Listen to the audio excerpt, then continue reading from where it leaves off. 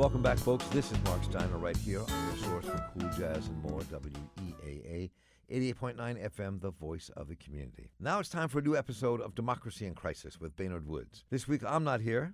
Well, I am, but not on this broadcast. Brandon Soderberg and Imani Spence join Baynard Woods to look at the alt-right and the demonstration that took place in Washington, D.C. last Tuesday. It's an interesting conversation as we look forward to what will come from this next right-wing subculture. If you like what you hear, check out Democracy in Crisis, past episodes, and a blog from the rally at democracyincrisis.com. This is Democracy in Crisis. I'm Baynard Woods. We've been doing this now for 23 or so weeks of every single week of the Trump administration since the inauguration.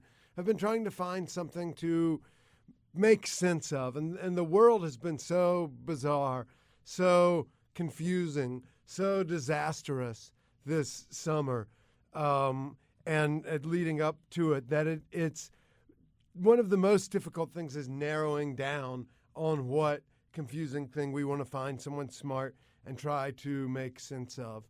And so we're going to keep coming to you throughout the rest of this administration, trying to make sense of this. This whole time, there's been this background static noise of the alt-right and this whole new far fringe right movement that helped get Trump elected. Then the press sort of weirdly swooned over shortly after the election with profiles about Richard Spencer, the most preeminent neo-Nazi in America's spiffy haircut. And so we're going to finally, and we've addressed it a little bit when we talked about Mike Flynn being a skater and then transitioning to a waterboard wannabe. And so this week we're going to talk a little bit about Richard Spencer and the alt-right and where that kind of stuff is now, because there's pretty interesting things going on. And Brandon Soderberg is with us today from the Baltimore City paper. He was at one of the two alt-right rallies in D.C. on last Sunday, which would have been the 25th. So Imani Spence, our producer and co-host, will be helping me talk with Brandon about this as we try to make sense of what these doofs are doing. So welcome, y'all. Oh, thanks. So first of all, set up this rally for us, Brandon. What was happening on Sunday? How did we get there that we're having a free speech rally hosted by Nazis? Yeah. Okay. So, and maybe fill this in because I feel like as often happens with this stuff, you can get you start to drown in the details. So there was a planned kind of alt-right rally and for freedom of speech, and Spencer was invited. And then once Spencer was invited, this troubled other alt-righters, which Spencer and the sort of overt Nazis have called the alt-light, including Cernovich and Jack. How do you say that dude's name? Posobiec? Yeah. Him, who I guess his big thing recently was he's interrupted the Shakespeare. That was him, Oh, right? that was him. Yeah. Boo the crowd. Yeah. So, and started yelling out that Goebbels would be proud. Goebbels would be proud over and over again. Yeah. So once Spencer was invited, that kind of created this further rift that I think has been happening within the alt. It's interesting how, in short, I think it's basically that the alt-right is infighting in the way that we're so all used to the left infighting. They're sort of the narcissism of small differences sometimes. So it's really the openly racist guys versus the more subtly racist guys. And so basically, once Spencer was introduced to this freedom of speech rally, Cernovich and some other people were like, whoa, that's too far. Then these alt-right guys kind of said, well, if this is the freedom of speech rally, you can't ban anybody from it, right? So then Cernovich, whatever his name is, and these other guys started another rally, which was the rally against political violence.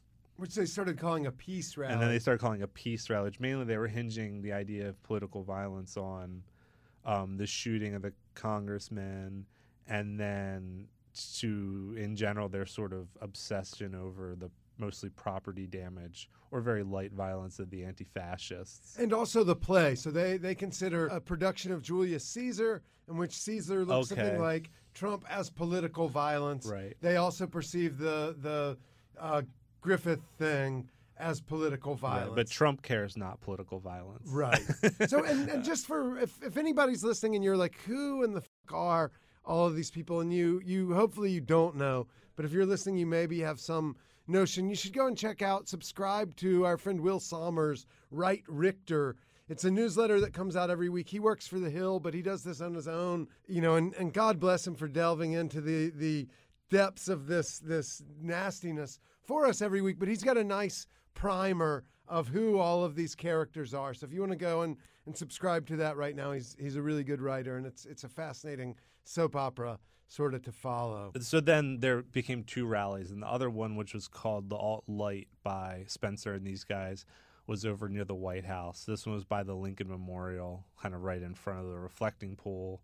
And then behind it was DC United Against Hate, which kind of gathered to oppose the alt-right rally. So that's all that was going. And I was at Lincoln Memorial. I didn't even go over to the alt-right rally, because in a way it didn't seem like there was even less people there than at the other one, and this seemed to be kind of more, once I was there, I was kind of planted there, I guess. So I feel like I have to a little bit for this job. I read Breitbart every day. I follow this right-wing stuff, and Imani, you're sort of couldn't be me. Right. I wanted to ask, like, what, as Brandon's talking about this, like, what was your awareness of this stuff before? So my biggest awareness was that Richard Spencer, obviously I'd read his like weird thing in Mother Jones where it was like he's a hot Nazi. He's got hot girlfriends.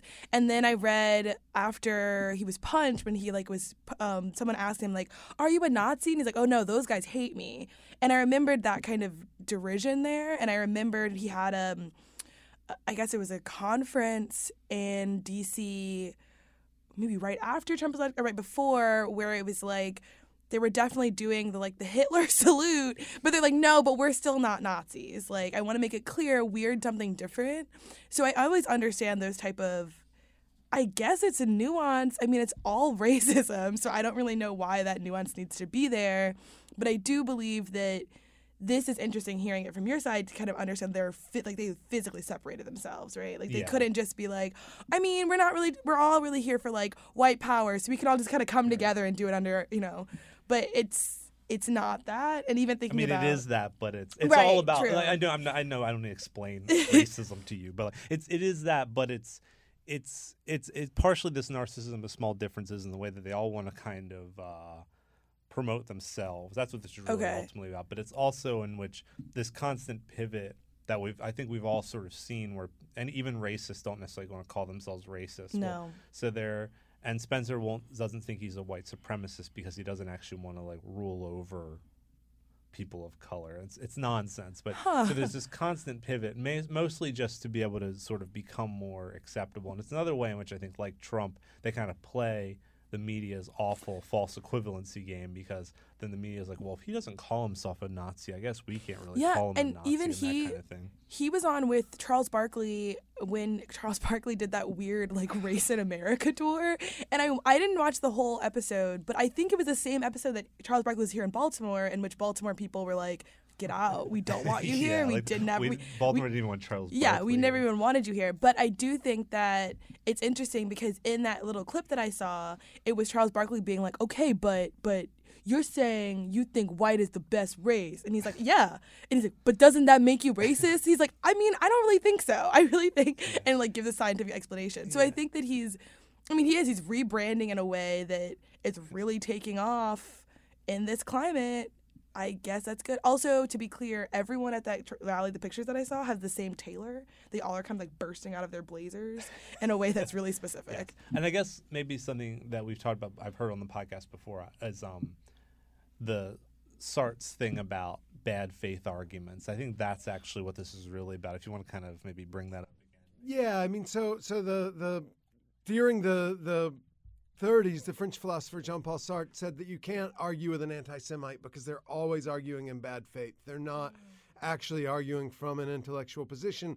And so they'll switch their position just to win in this argument. And we're seeing it constantly. And the double signification of everything. So some of these guys we're talking about, Cernovich and Posobiec, go in the White House and they flash the OK signal, which the poll thread on 4chan thinks they trolled journalists into thinking was a white power symbol, because the three fingers being a W and the forefinger and the thumb making a P as you put it together and spelling out white power with your hand.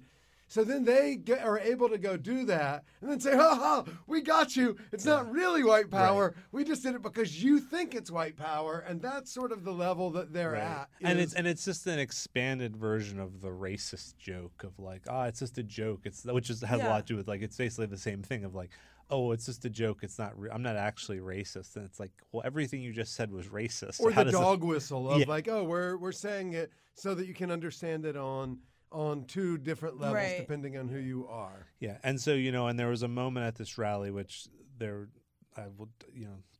all of which was insane, but but also really unimpressive at the same time. It's really about 100 people there, which is interesting. I think in a way the media, including the way in which I've written about this a lot, have like sort of built Spencer up. But it's interesting that he really couldn't get more than 100 people to stand up with him on a Sunday, a very nice Sunday.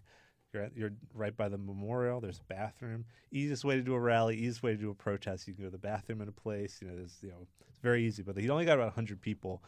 But there were some kids there that were just explicitly saying they were Nazis. And there was a moment where this other guy was with his children, just walking up to the Lincoln Memorial. And he's like, "You guys are Nazis. This is crazy." He's kind of making fun of them. And they were like, "Yeah, we're Nazis." Ironically, one of which was dressed literally like a Hitler Youth.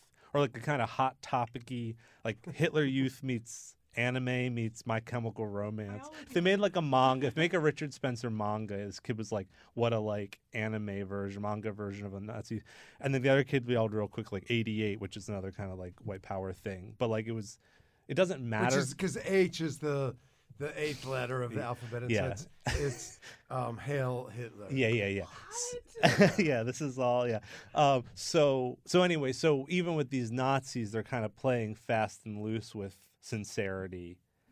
Yeah, and I also think it's really weird just all the different ways they're doing the mental gymnastics to not call themselves racist, but also obviously being racist. It's really interesting because I think that almost leans obviously not actual political correctness, but then they're kind of well, the reason we have to do this because of this PC culture, right? But at the same time, you're not even really being that. I don't know. It's a very weird, their kind of language they're using is very fascinating that it's kind of come to play at this time. Yeah, and I think it comes down to almost this weird way in which postmodernism is such a big part of the election too, in which everyone's self-aware enough. I started observing this. You see there's misogyny too, or about there's a way in which everyone knows you can't be racist, you can't be sexist, so you find ways to either say things and then frame it as you're being transgressive by doing it, or you find a way to sort of wiggle around that word.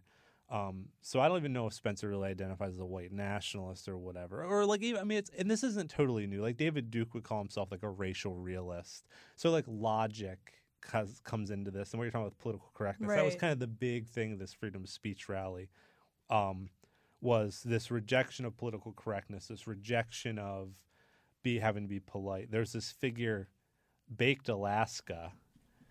What can you explain that a little bit? Because I saw that in the piece and didn't totally get the connection. Okay, so he is a douche. Okay. He's kind of so he used to work for BuzzFeed and he's kind of just an internet guy. He used to book Milo's hate speech tours. Woo. He's kind of an opportunist. He's also kind of super sincere in a maddening, depressing way. He has kind of frosted tips. He's kind of Guy Fieri-esque. He's kind of hey, political correctness, it's just out of control, man. He's very that's his whole angle.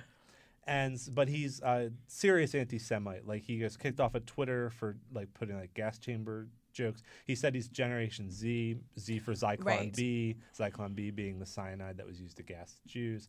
So, but then it's always a thing of oh, but it's only a joke, or it's not that serious, or isn't it crazy how if you just say these things it ruins your life? Isn't it who can there's no freedom of speech left, basically. Well, that's so interesting because we were talking about this beforehand, is how many professors are actually having that happen to them, where like the most prominent from my perspective being like Keeanga Taylor, who had death threats and had to cancel a large portion of her speaking tour because people would not let her and her family like exist. And that happened because she was on Fox News. Exactly.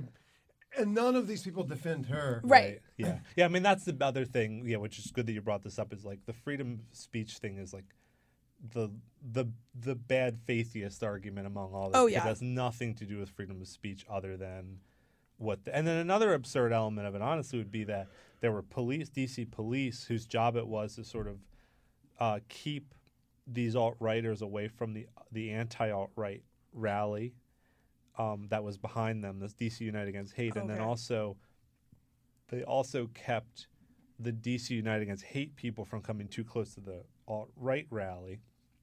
So it created this terrible false equivalency in which there's obviously it's a very different thing if like people walk over and observe Nazis versus like if a Nazi walks over to these, but like there's all that too. And they were kind of fine with that. Like that wasn't considered a violation of their freedom of speech, which it's not. But given their flimsy argument for that, you'd think they would get upset that, if they cared at all. Why can't so-and-so walk over here and say, hey, Nazis, fuck off? Right. But they're not. They're really much more about protecting themselves in a way that, is dangerous to everyone else. And that's the weird thing. Like with Taylor, as an example, as someone who's receiving death threats, the right is completely silent about these.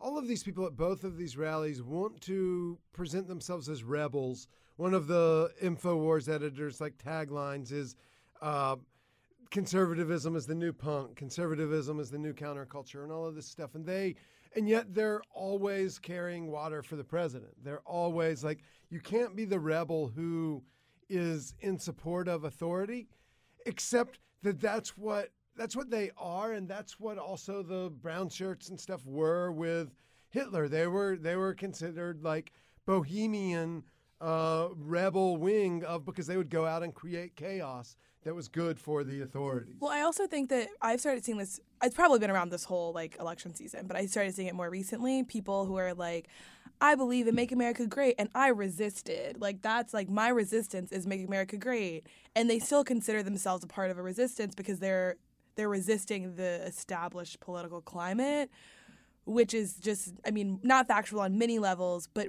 really interesting because, I also see co-opting of resistance on the left of being like, we resisted and voted for Hillary Clinton. Or really cool. liberals, not the left. Yeah, true. Yeah. That's very true. But I definitely think that they're doing, it's way more dangerous when they do it.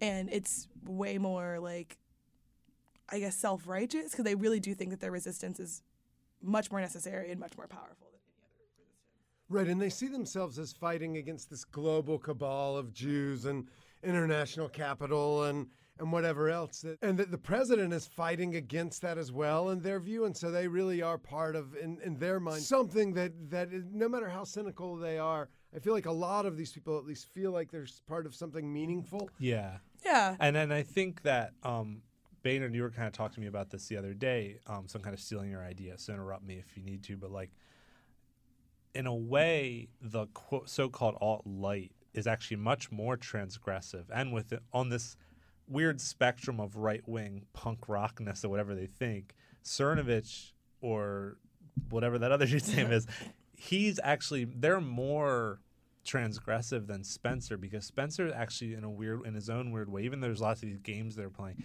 he's kind of painfully sincere and really not compelling. Whereas Cernovich, for whatever you want to think of this guy as like a maniac, and that's interesting at least. And so if the thing that makes you punk rock on the right is how insincere and nihilistic you are, then weirdly enough, I think Spencer is more kind of in the middle than a Cernovich. You know what I'm saying? It's telling that Spencer loves Depeche Mode and shit. Yeah. Rather than the Ramones or the Sex Pistols. These guys are all Sex Pistols manufactured shock at some level, but it is compelling to. Shock is compelling to people in some way. Yeah. So I think that's another thing where that was what was also kind of, if I took anything away from the rally, it would be that it, and I've seen these alt-right guys a lot. I was at the RNC. I've been to a couple other Trump rallies and stuff. They're whatever power they have is fading because whatever Trump needed out of them, he's gotten out of them. So now they kind of define themselves versus the Cernovich types because Spencer kind of frames himself as like not someone who just supports the president unabashedly, although he supports the sort of larger, more nebulous fascist elements of the president unabashedly. So that's sort of one of the ways they divide it up, and it gets really muddy. But basically, I think that like Spencer and these guys don't really have a place anymore.